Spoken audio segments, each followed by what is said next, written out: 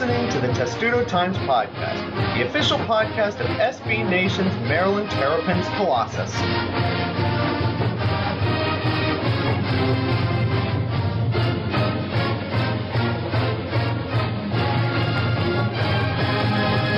Welcome to episode 117 of the Testudo Times Podcast, and for the first time, ladies and gentlemen, the host is stumped on what kind of stupid intro to do, so I'm just going to jump right into it, because we do actually have a lot to talk about today. It's not that I don't want to make a crappy joke, I just don't have a crappy joke to make. That probably spared a lot of your ears the embarrassment of having to hear them, so be thankful for that. Hi, Thomas. Hello, we're off to a roaring start. I know. I normally prepare some sort of terrible joke, and today I wasn't thinking of one. I don't think there is one. Or maybe... Not right now. Or maybe there is one for later, but I wanted to save that joke. Saving jokes is a good idea. Build to that. Build to the terrible joke, yes. Build to the bad puns on Twitter, as everybody sees, and then you tweet horrible gifs of people throwing tomatoes at everyone else. Anyway, Lamar is also here. Lamar, how are you doing? I'm good. It's good to be back. Yes, it is. There's so much to get to. We'll get to what you're going to be focusing on in a moment. Justin Fitzgerald is also here because he spent most of the weekend, like all of us did, watching lacrosse, and it was a fun weekend watching lacrosse. It was indeed. Especially when you're in person. Yeah, it was a good time in Annapolis. A lot of success for Maryland there, and in College Park as well against a team from Annapolis. Mm-hmm. So you didn't have to drive very far, and that is good for all of us. So we'll start with lacrosse. No. This show is you're going to notice a trend. We start with the really good, then we get to the less than good, and then bad, and then we'll end on good again. So we'll start with the really good, Justin, which is lacrosse.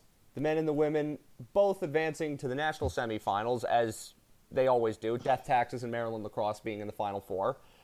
We should start with the women, I think, because I think they had a bigger test than they might have expected against their former head coach against Navy, but then Megan Whittle did Megan Whittle things, and everything was good again. Yeah, I mean, I think you could say they should have been prepared for a test, because it's not like Navy was some fluke quarterfinal team. They went to the Final Four last year, beat North Carolina last year to get to the Final Four, so it's not like they came in, just expecting to compete and just have fun and see what happens. They had some talented players. I think, forget which Collins twin it was. I think it was Julia scored 8 times, and Maryland had to face guard her, which they never do. She exposed, I think, multiple Maryland players due to the wet turf and some shifty moves. And then, as you said, Megan Whittle takes over late after they kind of, whether it was her just being hesitant or Navy trying to take her out of the game, she just took over late. Megan Taylor made some nice saves, and once again, Maryland, they just, even if it doesn't always go well, they just find a way to win. Well, isn't that what happens when you have more talent than pretty much everybody? And in the end, it wins out. Yeah, but you got to coach it well, too. I mean, you got to get everyone on the same page. We see in basketball. Doesn't always work. I wasn't going to go there. Yeah, I mean, yes, they do have more talent than basically every other team in the country. There's probably North Carolina and maybe Boston College this year, and in the future will be on similar levels. But for the most part, yeah, they find a way to win because the talent they have, and they somehow stay motivated even though they literally get to the Final Four and lose a maximum of 1 game a season. It's pretty impressive. It's because they want to be the best program in the history of all sports. That might be what their motivating factor is now. Because there isn't a program that does what Maryland does in women's lacrosse. At least to our biased eyes, they don't. I think if you go back to when Maryland won the first of its 7 straight titles in 1995, I think UConn women's basketball has had a similar stretch of dominance, except that they've done it with 1 coach and Maryland has done it with 2. But you'd have to look to find teams that across all sports do what Maryland has done. There's probably some non-revenue sports thrown in there, but no, it's ridiculously impressive in the amount of teams that are in women's lacrosse now and the way the sport is growing. Like, it's bigger than men's. There's teams out on the West Coast. There's a team in Florida. The Pac-12 is in women's lacrosse. There are a lot of teams out there, and as the sport keeps growing, you don't have 5 blue bloods battling for everything. It's pretty impressive. And Maryland just continues to dominate all of them. So now you get a rematch of the national title game on Friday afternoon, I should say, Friday afternoon at Stony Brook. They'll play Boston College again. That should be fun. Always be fun when you see a rematch of the national title game in the semifinal. They beat Stony Brook to get there. So what are we thinking about this matchup?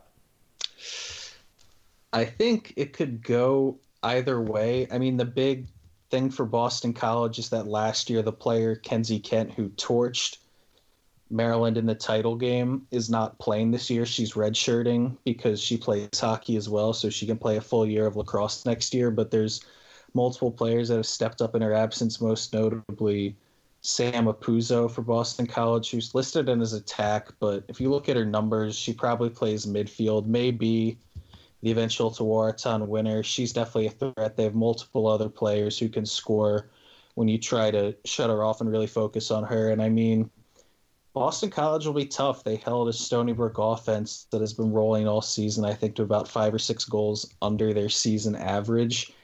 And I mean, they're going to be a team that's motivated, but in a different way than Maryland. I mean, Maryland just has that self-motivation to try to keep winning and get back to that national title game. Boston College, I mean, that was a team that last year nobody really expected them to beat Maryland in a title game. They gave them a run for their money. They've kind of elevated themselves from Cinderella to that contender position this year. And it wouldn't surprise you if it goes either way. I think Maryland will end up winning, but I think the big key is controlling possession, controlling the draw control. Boston College won, I think, over 75% at the draw last weekend. That allowed them to control possession and keep the ball away from a potent Stony Brook offense. So if Maryland can do the same to Boston College, I think they come out on top, but I really think controlling possession is going to be the key because both teams can play. Of course they can. And then if Maryland is to win, they either play James Madison again or North Carolina again. Yeah, I'm not as familiar with that matchup. I know James Madison beat North Carolina at the beginning of the season. That was a long time ago for both teams. North Carolina has been on a roll recently, including beating Boston College for which is Boston College's only loss in the ACC tournament final. I think the big key for North Carolina is they found their goalie. She's a redshirt freshman, Taylor Moreno. I think is making a higher percentage of saves than Megan Taylor did last year. So she's really stepped up for them down the stretch, and I think that's going to be the big key for them is can she continue to make the plays? And if Maryland goes on to play North Carolina in the title game, can they test her enough to score and not allow whether it's North Carolina or James Madison to get those similar opportunities on the other end of the field? Personally, I think North Carolina is the tougher matchup, but I think Maryland might also already.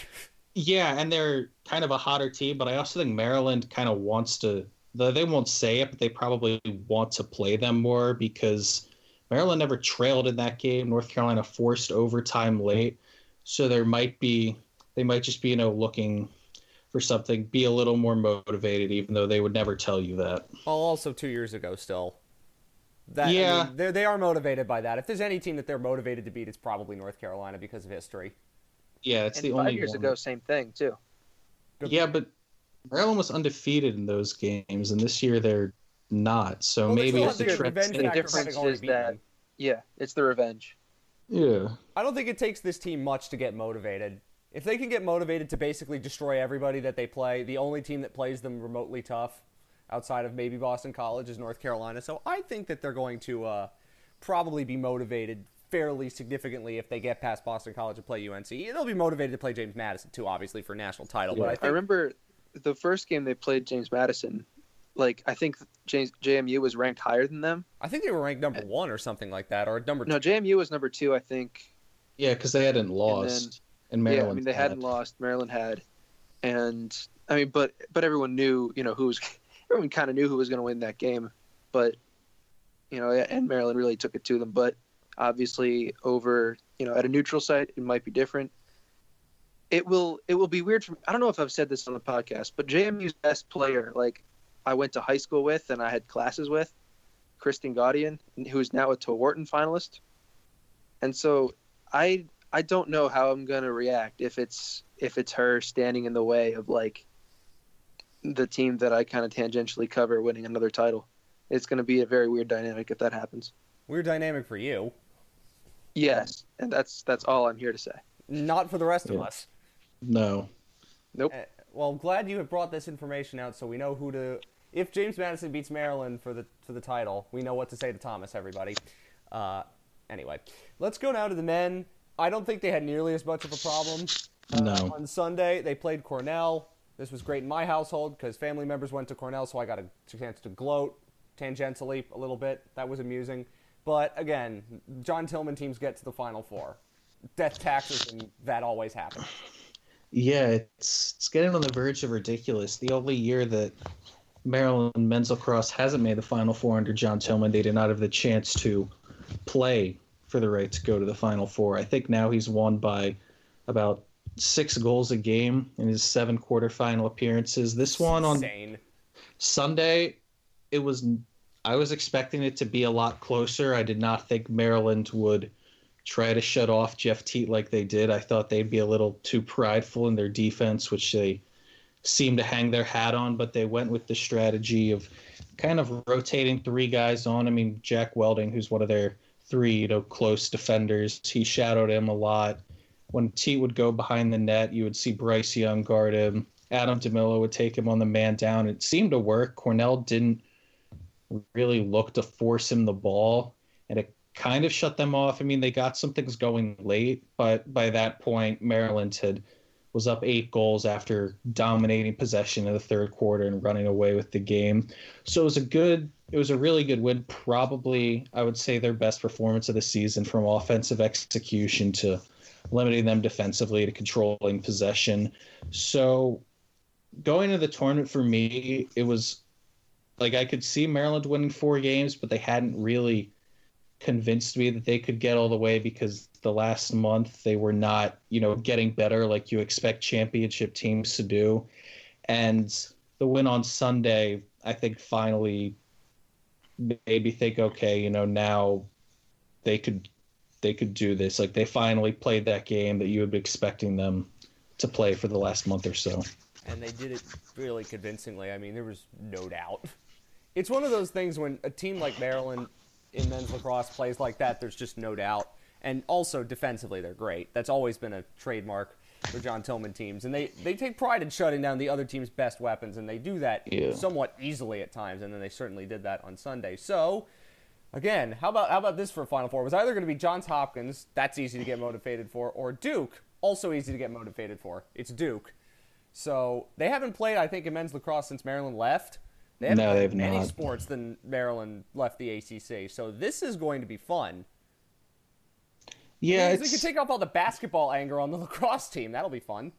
Yeah, I mean, I don't think it's as much of a rivalry in lacrosse. I think Maryland has a bigger advantage on Duke than they do in other sports. But the one thing I'm interested in is both teams have motivation, but kind of like for Maryland and Boston College on the women's side, kind of different ways. Because you have Maryland where they lose all these kind of alpha male senior leaders on their team. A lot of the leaders team this year, Connor Kelly, Tim Rotans, Dan Morris, they're not super vocal guys, but they kind of want to prove, they can get that team to the top and go out on top like last year. And on the other side, you have Duke, who their senior class came in after Duke had won back-to-back titles and gone to 8 straight Final Fours. So they're also in that same place of trying to leave their own legacy and go out on top, because this is Duke's first Final Four appearance for that senior class, first appearance at championship weekend since 2014. So both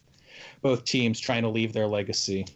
Mm-hmm. And what are we thinking about this matchup? Because I have not thought about Duke in almost anything in a long time. I think it's going to be tough. I mean, at this point, there are no easy opponents left, but the way Duke can score against teams, I mean, they played Villanova in the first round, too. People thought, maybe should not have made the tournament, but they still put up 4 goals in 34 seconds at one point in that game. So they have guys who can score. They can score quickly. I think the big key will be how Maryland tries to defend Justin Gutterding, who is also a Tewaaraton finalist, actually just set the all-time NCAA goals record. I think he has 61 goals and 43 assists, or 63 and 41.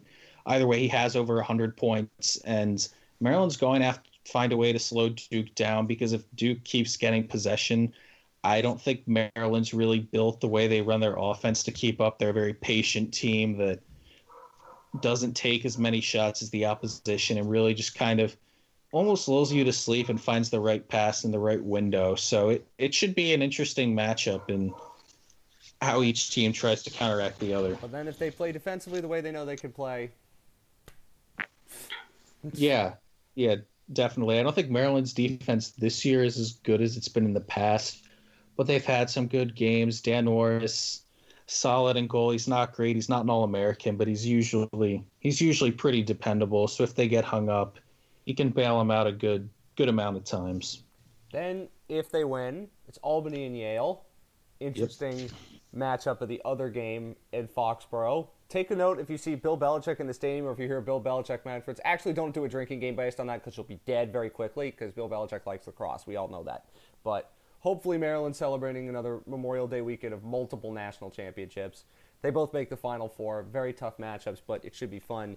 ESPN 3, I believe, their game's on Friday. ESPN 2 Saturday for the men.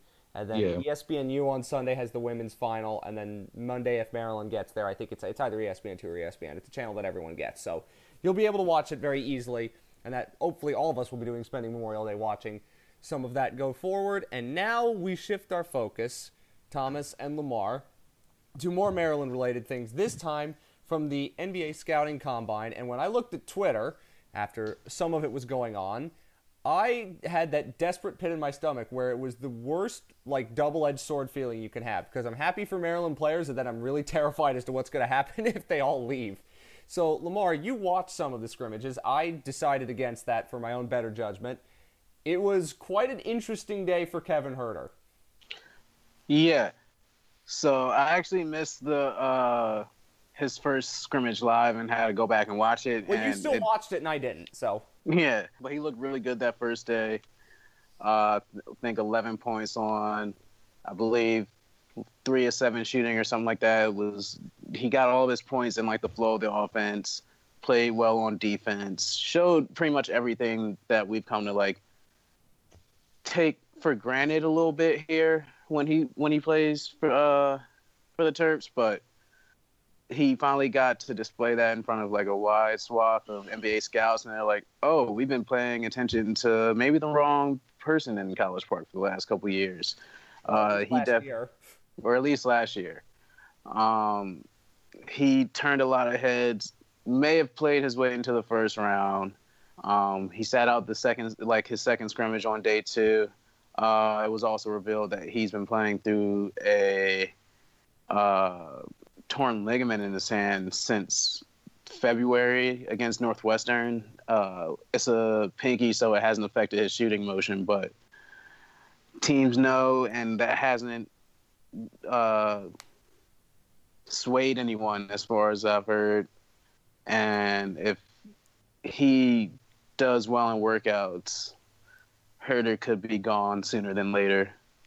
Well, I think it's interesting because we came into this combine assuming Bruno Fernando was the one that was more likely to leave because of just the raw talent and the flash of it all. And Kevin Huerter was going to get an idea of where he stood, presumably for next year. And then has the expectation sort of flipped? Or is it now Kevin Huerter is more 50-50 like Bruno Fernando was in our estimation heading into the combine? Yeah, Kevin's closer to 50-50 at this point. There's also talk that a first-round guarantee wouldn't even be enough for him because he is supremely confident in himself and believes he could be a lottery pick next year. Well, if he's getting a first-round grade when we weren't expecting that much, I mean, he could easily be a lottery pick next year. Well, that's what we said about JJ, so this is true, but you can't forecast injuries, and no one can. I agree, but that's the issue that you have to take into account if you're Kevin Huerter. Well, it's also interesting to hear that he might go back because most players in the modern college game, if they get a first-round grade, goodbye. Not well, Kevin, he wants to be great, and he still has yet to win a Big Ten tournament game. Lost his first ever NCAA tournament game, and then didn't make any postseason games this year. So he's hungry. So that's the only motivator for him to come back is the hunger to be better. And he, by all accounts, he likes College Park and likes the school. Bruno is still very hard to assess because he had an average combine showing there were times when he was on the court where he looked like he was being worked mentally by the other big men around him, but it also looked like he was just killing himself trying to keep things simple. He let loose a little bit more on the second day, but like his team, neither one of his teams were in either game, so it was hard to really assess his impact on either. But he showed the things that we knew he could do. He's okay in the post. He has some defensive instincts and has a lot of energy, but he still hasn't shown anyone that he can really step out towards the perimeter, especially the way the NBA is shifting. And while he's hit shots and drills and warm-ups, everything like that, he hasn't really implemented that into his game yet in like a game setting. I think it's interesting because we would think, and even after the combine, I think we kind of think this, all of us do, that Fernando's still more likely to leave, even though he has much more to lose if he goes to the NBA as opposed to Kevin Huerter, who could probably go now. Somebody would draft him potentially very highly because he seems like, as we've said, the archetype of the modern NBA, and yet the expectations are flipped. Still, Bruno Fernando could be more likely to leave as opposed to Huerter, which, again, it doesn't make a ton of sense, but when you think about it, this is the modern NBA and this is the modern college game, so I guess it looks like that. And Kevin Huerter is the rarest of animals, of somebody who would actually want to go back to college after potentially getting a first-round grade. Well, considering this draft is insanely deep, that might be something to do with it. Thomas, what are we thinking about now, the expectations for both of them? They now have, as we record this, 8 days to make their decision. Combine drills, I don't know if they're still going on, but are probably close to being finished. But where do we think we stand now with these two players and whether they're going to come back or go? Yeah, so I mean, the combine's over. The guys are kind of going around and still working out with a handful of teams. They're still obviously getting advice from everybody. The underclassmen committee, I believe, that the NBA has that gives players advice, they've all met with that group and gotten advice. Obviously, we don't know what they were told. I honestly feel like both guys are probably like 55 to 60% to stay right now, but it's hard for me to forecast that both guys stay because, that's just getting too optimistic about something that could very realistically just not happen. It is true, but when you just think about it, the situations on their own, you would say that I think probably both, that's accurate. Yeah, I mean, given Huerter's, just the overwhelming talk around him and, what I've read and what I've heard is that yes, he even with a first round, even with a late first round guarantee, he seems to think that, he seems to prefer the notion of returning to college for another year, playing for a good team. He could be a superstar next year. If this Maryland team is actually good, and there are a lot of caveats to whether they will be good or not, but if they're actually good and they could contend in the way that you think they might contend, he could be a superstar next year. And if he's a superstar, then suddenly you're looking at lottery pick, as opposed to maybe somebody takes you 28th, 29th in your stash in the G League. Next year's draft also isn't as strong or deep, and so it's going to be easier NBA draft that I have ever seen. And next year, I mean, you never know, but it's quite possible it's not nearly as good as this. Yeah, I mean, that's what all the draft people say, is that just it's not supposed to be quite as deep this coming year. And so, there's just a lot more room for guys like this to really blow up and become lottery talents. To what extent they do that is obviously up to them and very hard to determine now. But I think given their situations, I'm not seeing a lot of mocks that project Fernando in the first round. I don't think that he's going to be a first-round pick. You'd have to probably blow away at the combine, and he didn't really do that. You would be drafting at this point for raw tools, and especially because, the 7-foot big man, the old-school 7-foot big man, is not really in vogue in the NBA until it will be again. Who knows when it will be.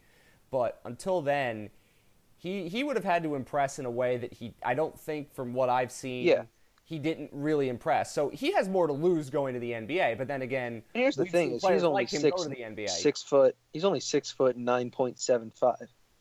So, it's not even. He's listed as 6'10", and obviously that height Basically rounds up to is. 6'10". But yeah, I mean that's power forward numbers or stretch 5 numbers, and he has a jumper, and he showed a little bit of it during the season. He showed a little bit of it at the combine, but another year of showing that you have that jumper, he'll get. I think he'll get more opportunities to really showcase a sort of a well-rounded game and to develop in-game situations at Maryland than he would either on an NBA bench or in G League.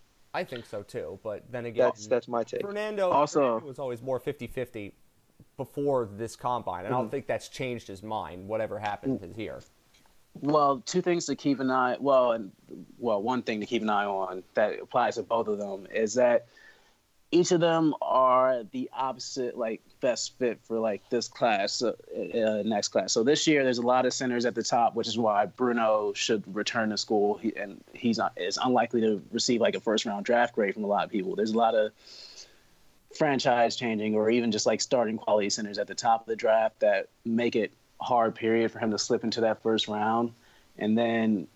But that's the exact reason why Huerter could slip into this first round, because it's a big, heavy draft and not a lot of wings that really can play immediately. You have Mikal Bridges, Miles Bridges, but other than that, it's a lot of points, a lot of bigs. Next year, it flips a little bit where you have a lot of these wings who are coming into college now, Nasir Little, RJ.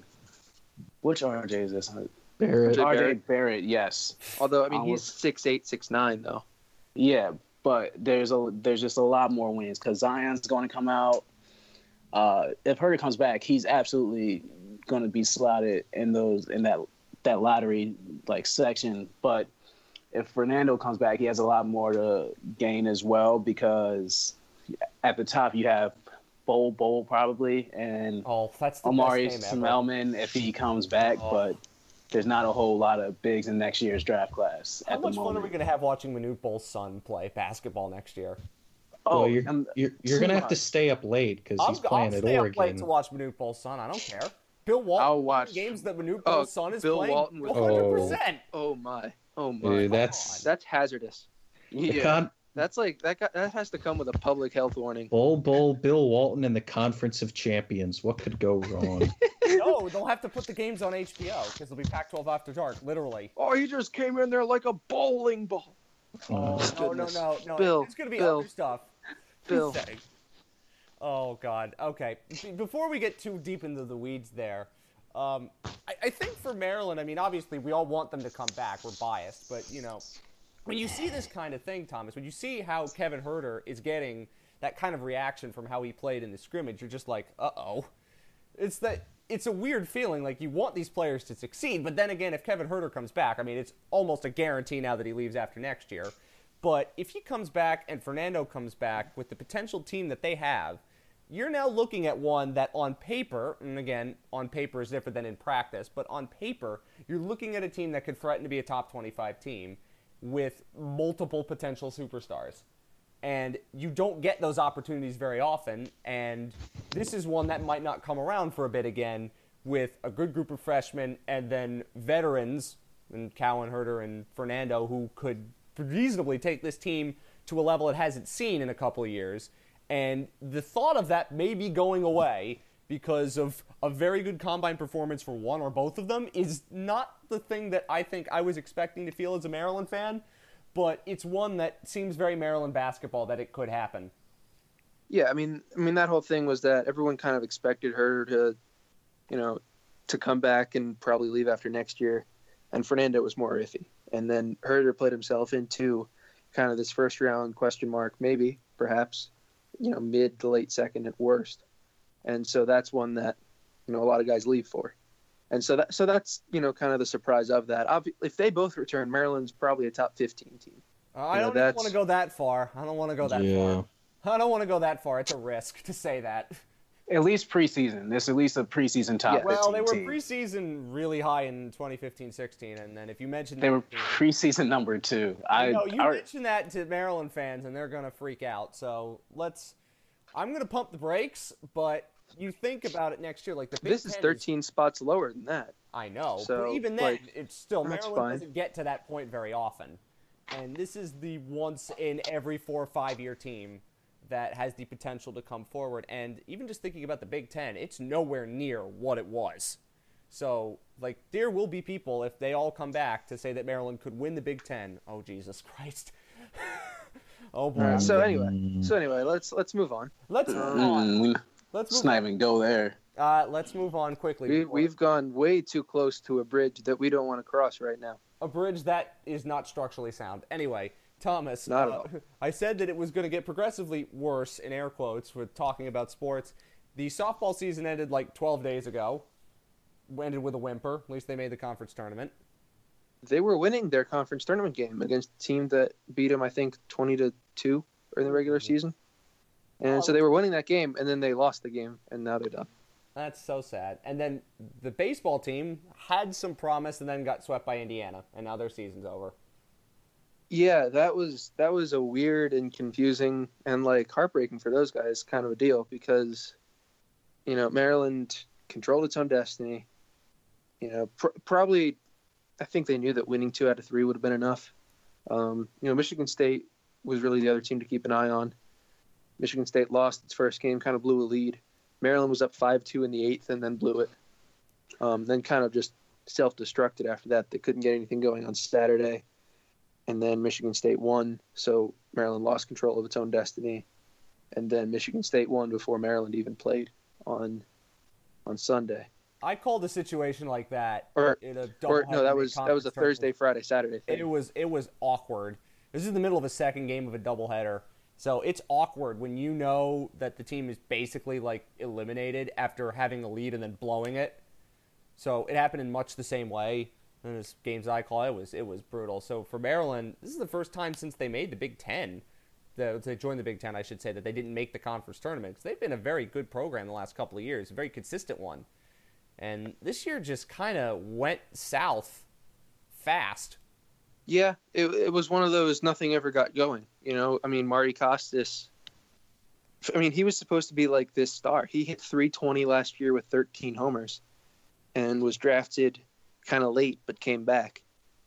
And then he hit 240 this year.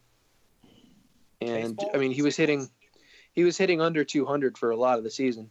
And then so many other guys saw their averages drop. Nick Dunn was the one guy who really made a leap forward, and he should be probably a top handful of rounds pick in June. So in a couple of weeks, it's kind of crazy. Yeah, and so we'll hear from Nick Dunn then, and I don't expect to hear from anyone else. It happens. The starting pitching was kind of weird. Every pitcher had some moments. Taylor Bloom started the season well. Hunter Parsons finished the season well.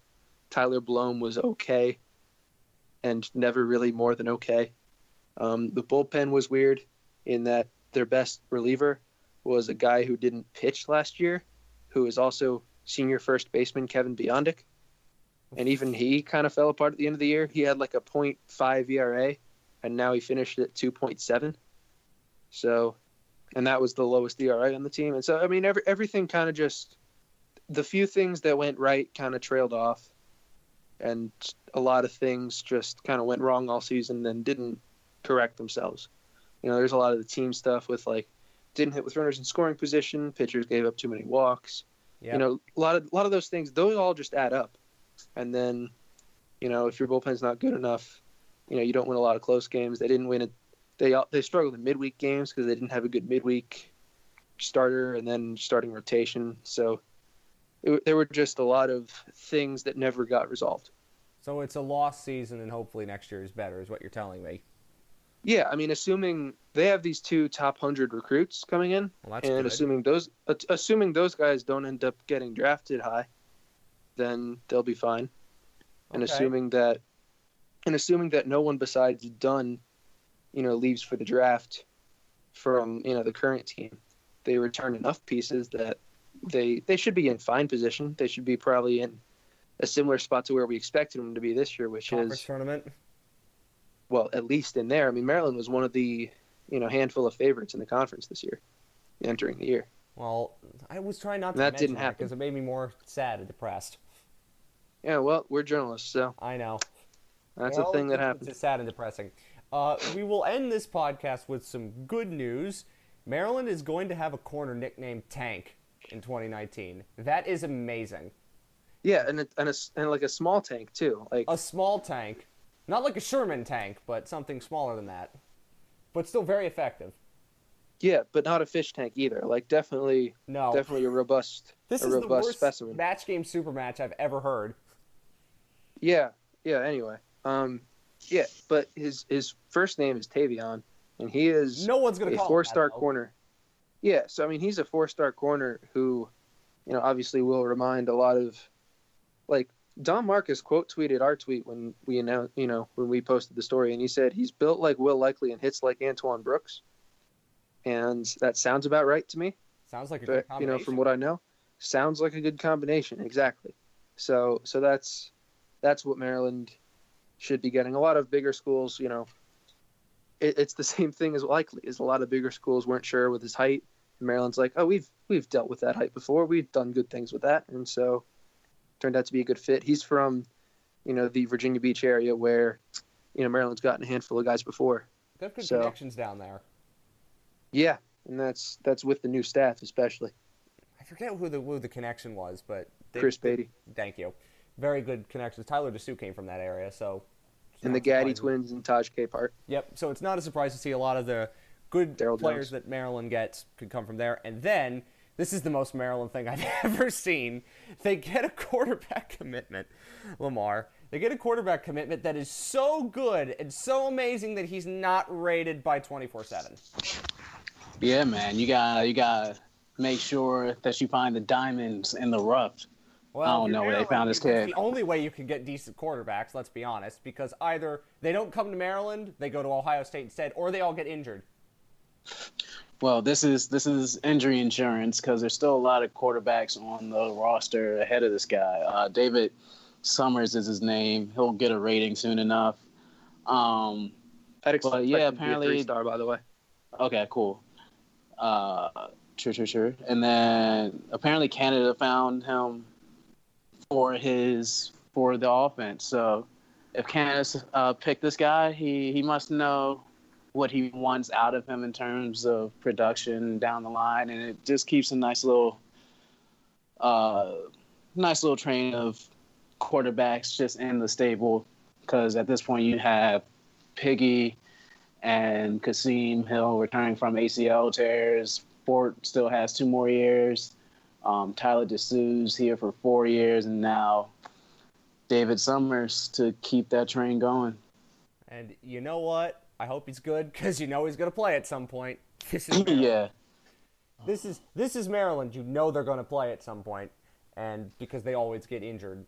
And it's probably before you want them to. And that's exactly what I was about to say. And that's on the unfortunate way it all goes. I wanted to mention this off the top of the show, but I forgot because there's so much to get to.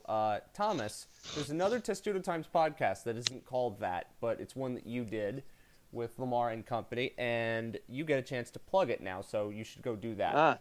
Okay. So, thing is called Outtakes. We'll Do you throw have the to link. say 2 T's in the name?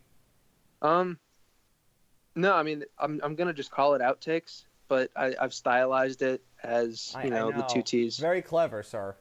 Why? Thank you. I thought about this. I thought about all that for too long. Did you? I've had the idea for that show for like several months, and it just never was a thing that I ended up being able to do. Like when we did an interview with Danny O'Brien over the summer, and we were planning to do more of those, and just more of those didn't end up happening. Mm-hmm. And so that would have been sort of the precursor to this kind of show, but it didn't lead to that. And maybe what we did with talking about playing volleyball and dodgeball and Fortnite, most importantly. Daryl Morcell has won in Fortnite with no kills. Wow. And he should go play Ninja. About that. And you know what? About that. And you know what? That would be the best success Maryland has had in any sort of athletic endeavor since 2001. I have to say. I don't have a follow-up joke for that. All I know is that if they had to send someone, they'd send Kevin Huerter because Kevin's like all in on Fortnite. Of course they are. I mean, you got to show off that versatility. Yeah, no, Kevin's versatile. So, of course. So if he doesn't get the grade he's expecting at the scouting combine, he'll play the 2K League. Yeah, but I think you're allowed to play the 2K League and still be in college, right? I bet you probably think. can. Yeah, Does Maryland have a Fortnite team yet? They have a League of Legends team. I don't know. I think Fortnite's still too young, but we should definitely. No, it's not too young if you look on Twitter every day. Speaking of that, we should definitely try to link up with our League of Legends team, 2-time Big Ten tourney champions. More success than everybody outside of lacrosse has been having. so on the next episode of Outtakes. Yes, there you go. There's the next episode. Good transition, sir. Yeah, so I don't know when our next episode's going to be. We're going to have a handful of them over the summer. It depends on really just how available all of us are. Try and see which guests we can get, who's available for that. And as the fall comes in during football season, yeah, I mean, it's talking to people about, the things that they're not always answering questions about is really what I'm going for. You're talking to student athletes about being students is basically what you're doing. Well, that was the first one for sure. I mean, and we're probably going to do some of that again. I don't think it'll be a lot of fun with not even, well, yeah, of course it'll be fun with football and basketball, but I think more with the smaller sports that not many people know. For sure. I mean, because a lot of those guys, like the basketball team hangs out with mostly each other, just because it's a small, close-knit group. Football is a larger, close-knit group. I mean, the other teams are obviously like close with each other, but most of them aren't, given housing next to each other. Oh, I had class with X, Y, and Z from small sports. Yeah, I mean, you'll see more of those players around.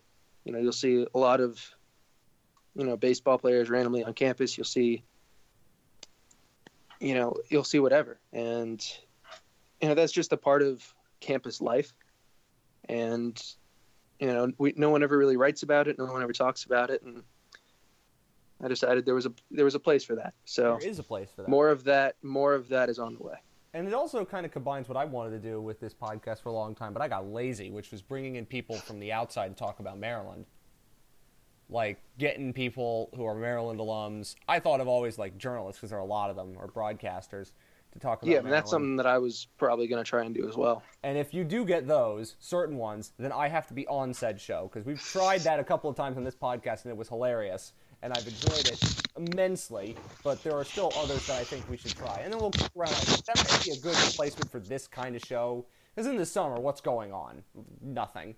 So that's the kind of show you do in the summer, and it allows us to get something out. And I really liked it when I listened to it. It doesn't have enough hits on SoundCloud yet, so you should absolutely listen to it. I'll make sure that you can have a link in the description to this show so you can listen to it as well. I might even link both podcasts in there so you can listen to Outtakes Episode 1 and expect to see more of them coming very soon because it's a good idea for a show. And I don't know many people that do this when it comes to college teams.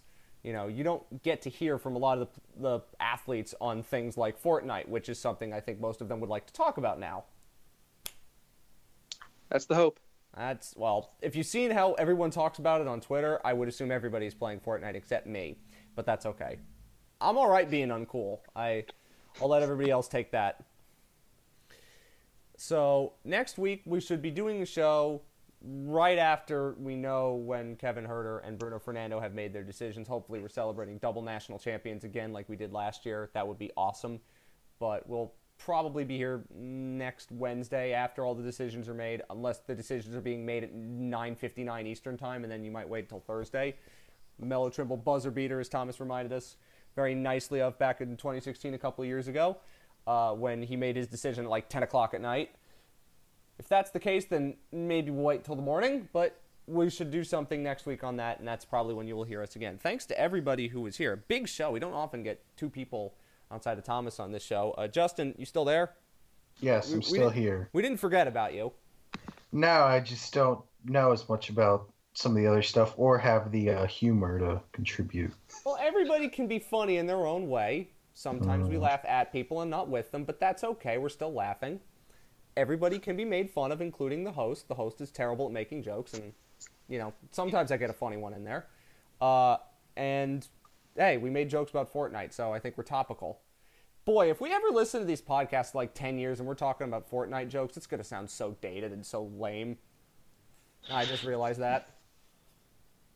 Maybe. Oh, it will certainly be, but that's okay. Or Fortnite would have taken over the world, and we're just ahead of our time. What, like look at it that way. 4-1? Yeah, man. I don't know. I haven't seen the movie, but Fortnite is love. Fortnite is life. In the book. Anyway, before we get way too into the weeds and I start referencing another podcast that is not related to Maryland in any way, we will see you next week. Enjoy Memorial Day. Enjoy the Final Four in both men's and women's lacrosse. Until then, of course, go Terps.